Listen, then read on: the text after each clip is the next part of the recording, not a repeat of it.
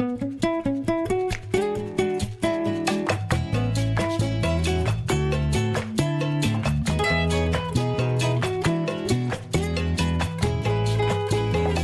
good day and welcome to another edition of the Encouragement 511 podcast. My name is Al Argo. I'm your podcast host, and it's my joy and my pleasure to just welcome each of our listeners this week to this week's edition of the Encouragement 511 podcast. Our only goal here on the podcast is to encourage you, to build you up, and to help you, to empower you, to equip you, to encourage others in your family, in your community, and in your country. I'm joined this week by a special friend of mine, all the way originally from Australia.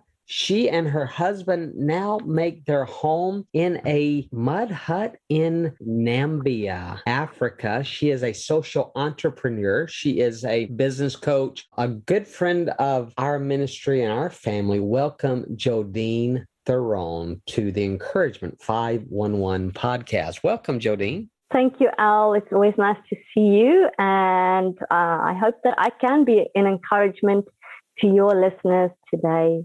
Well, you are a coach and you are a business entrepreneur, and your goal, share our listeners what your goal in Namibia is. What's your goal there in Africa? My big vision and what I want to try and accomplish by living here is to elevate, educate, and empower 100,000 villagers out of poverty by 2032. That's my big audacious goal.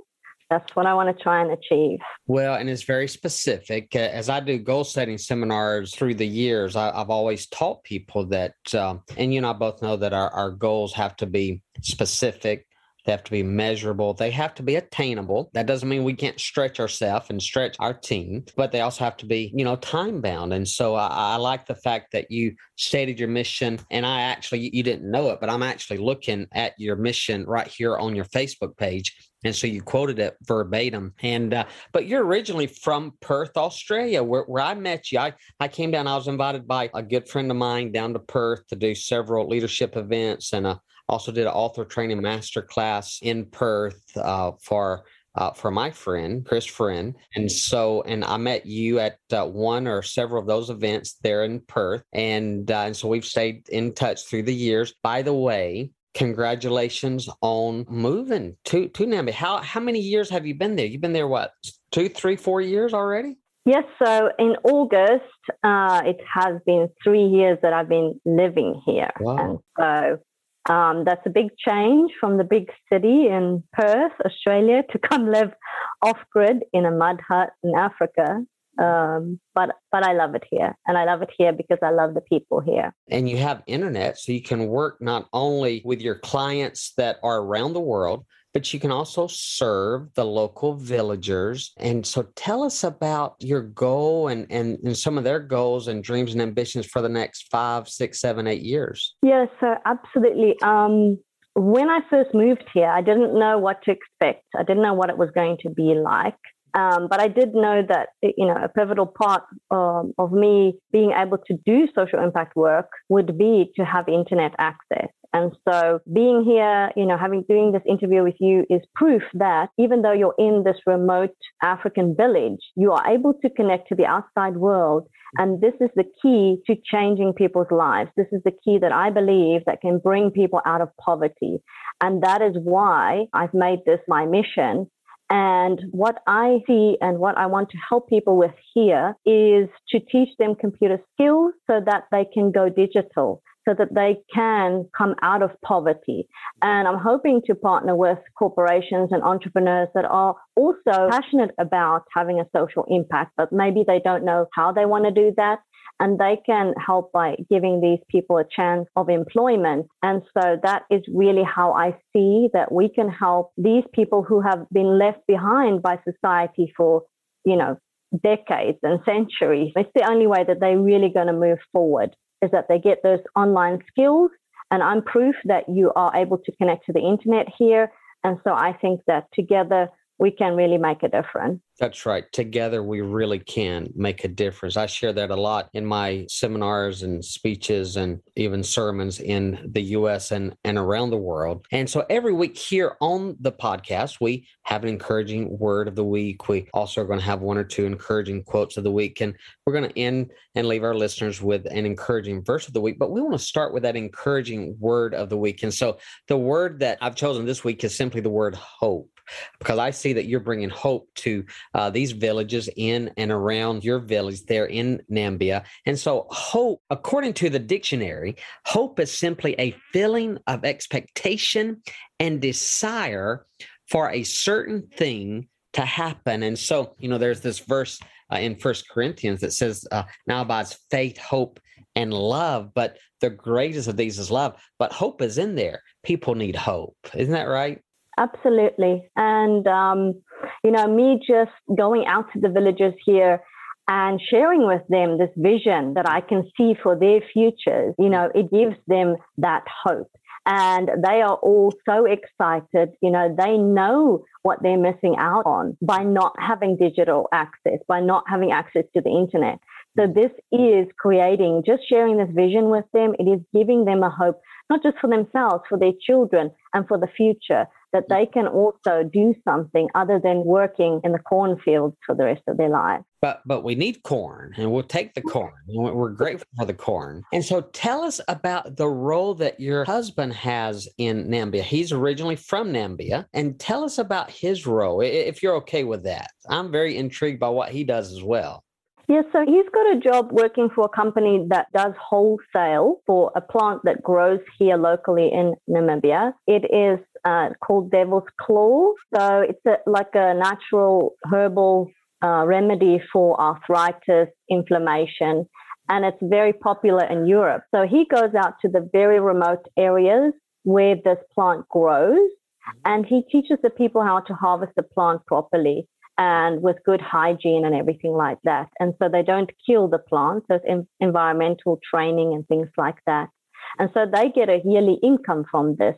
And so it's not only popular in Europe, but also America and Southeast Asia. And again, a lot of our listeners will know that I'm really into natural remedies and herbs and vitamins and just, I just prefer that route initially. And again, at some level, maybe we need to go to our general practitioner. And of course, you and I really appreciate the great physician who has come to give us life and life more abundantly. But so that's so interesting. Send our greetings to your husband and all of your friends there in and around your mud hut in Namibia. Now, again, most Americans are going to say the word Namibia, but actually the country is pronounced. Go ahead and help our listeners understand how to properly pronounce the country. Namibia. And tell us the capital of the country. Windhoek. And so how far are you from the capital? I am about 2 days drive. So that would be probably in America and over 650 miles. Over 1,000 kilometers. And we're just having a conversation. Tell us how life is different in Namibia than it is down in Australia. There's so many things different, the good and the bad, I guess. First of all, you have to get used to living amongst nature because there's no development here. So I'm literally living in the bush. It's off-grid. We have to make fire every day to have hot water to shower. We go fetch our water from the river. We put our water into canisters to drink. So there's a lot of manual work into living this way. Nothing is automatic. We have solar power, so we are blessed, but all of the people live here without any power. They have no power, they have no running water, they have no sanitation. They literally just really have their mud huts and they work in the cornfield to feed themselves. So there is a lot of snakes, there's scorpions. I've been stung by a scorpion in my bed, which is not fun. So, yeah, that's different in a sense where you really realize that you're amongst nature here and that it's basically survival for your life every day. The good side of it is that you're away from all the hustle and the bustle and the stress of city life. Here, it's very slow paced. people tend to have better relationships with each other because they have the time. They don't have all of these other stresses and pressure on themselves. And you're amongst nature, which is wonderful. If I go walking in the morning, I do my prayer walk with God. And it's just really nice to be out in nature a lot more. You hear a lot more birds around you and wildlife, which you don't get when you live in a city.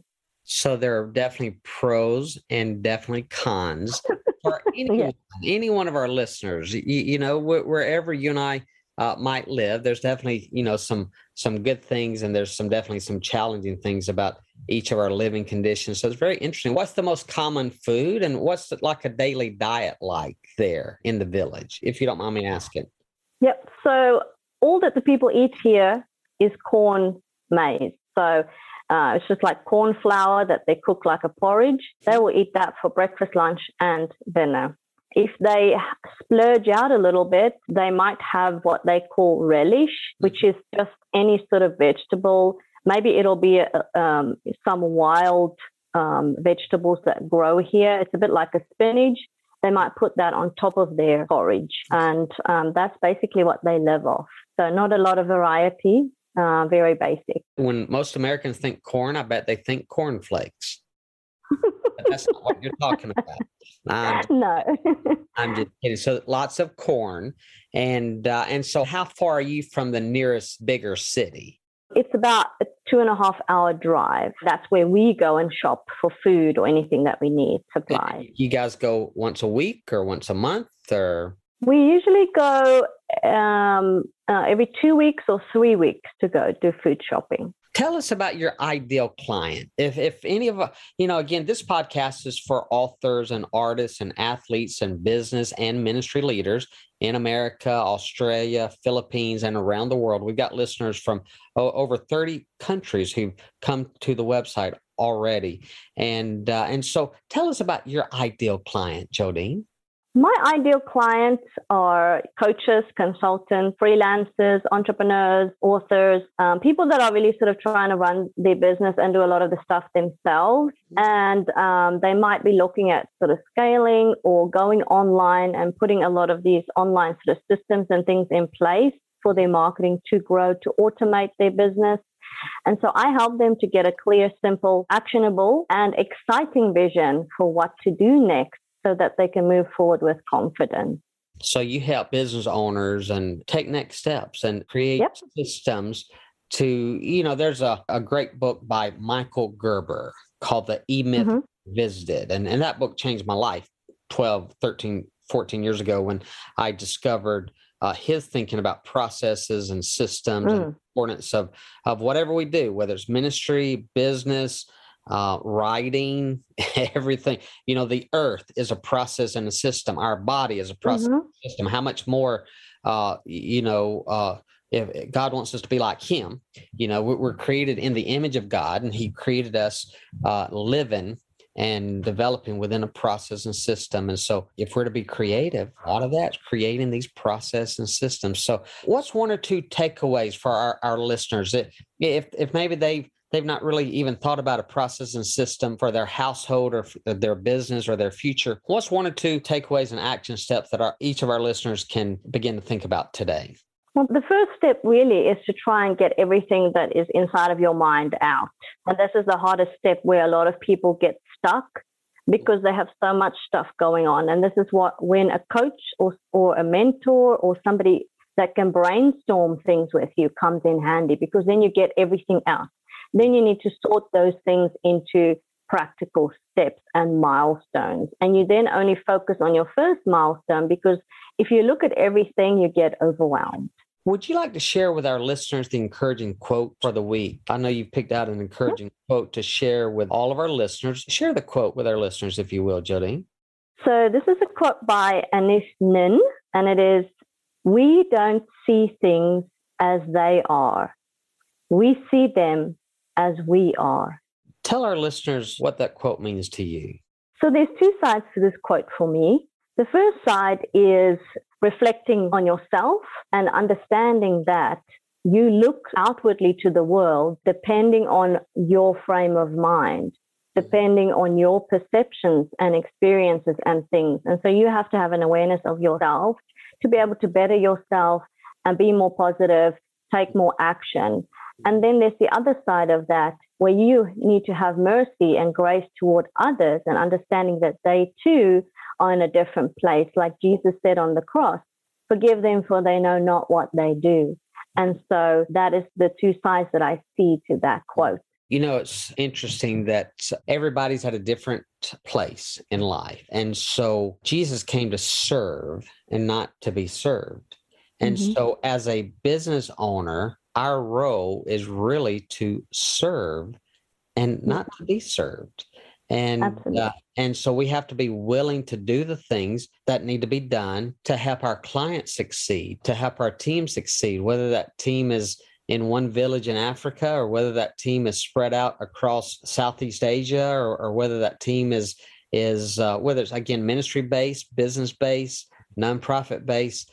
And a lot of that is personal and professional development. We have to make sure that we're of our obstacles, of our opportunities, and then help our team identify their own obstacles and opportunities. And so some coaches say that you should not focus on your weaknesses, but I say you have to be aware of your weaknesses. And absolutely.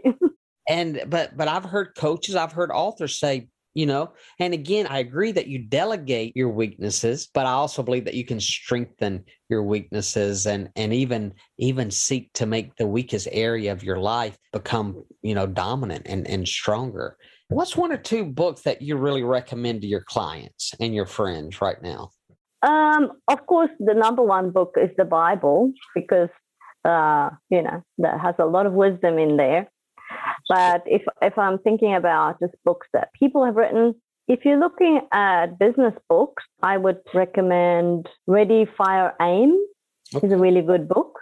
Okay. Because it teaches you to not try and be a perfectionist. Don't try and get everything perfect before you take action. Okay. Just get things going. And so a lot of people in business, especially when they start going online, they try and make everything too perfect before they move forward. And what this principle teaches you is that really you're going to define everything as you go. So you're learning to fly on the way down, really. And you should just take action because that's a whole lot better.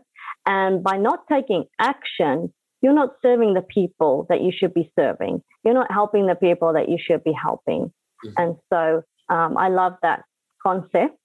Mm-hmm. And another book, I'm reading a book right now. It's called Key Person of Influence. That's been written around 10 years ago by a guy from Australia. He now lives in London. And that actually teaches you, he was around a lot of very successful, you know, millionaire, billionaire people. And he realized that they carry a certain way of thinking, that they are not the functional person in a company that can be replaced, but they're driven by providing value.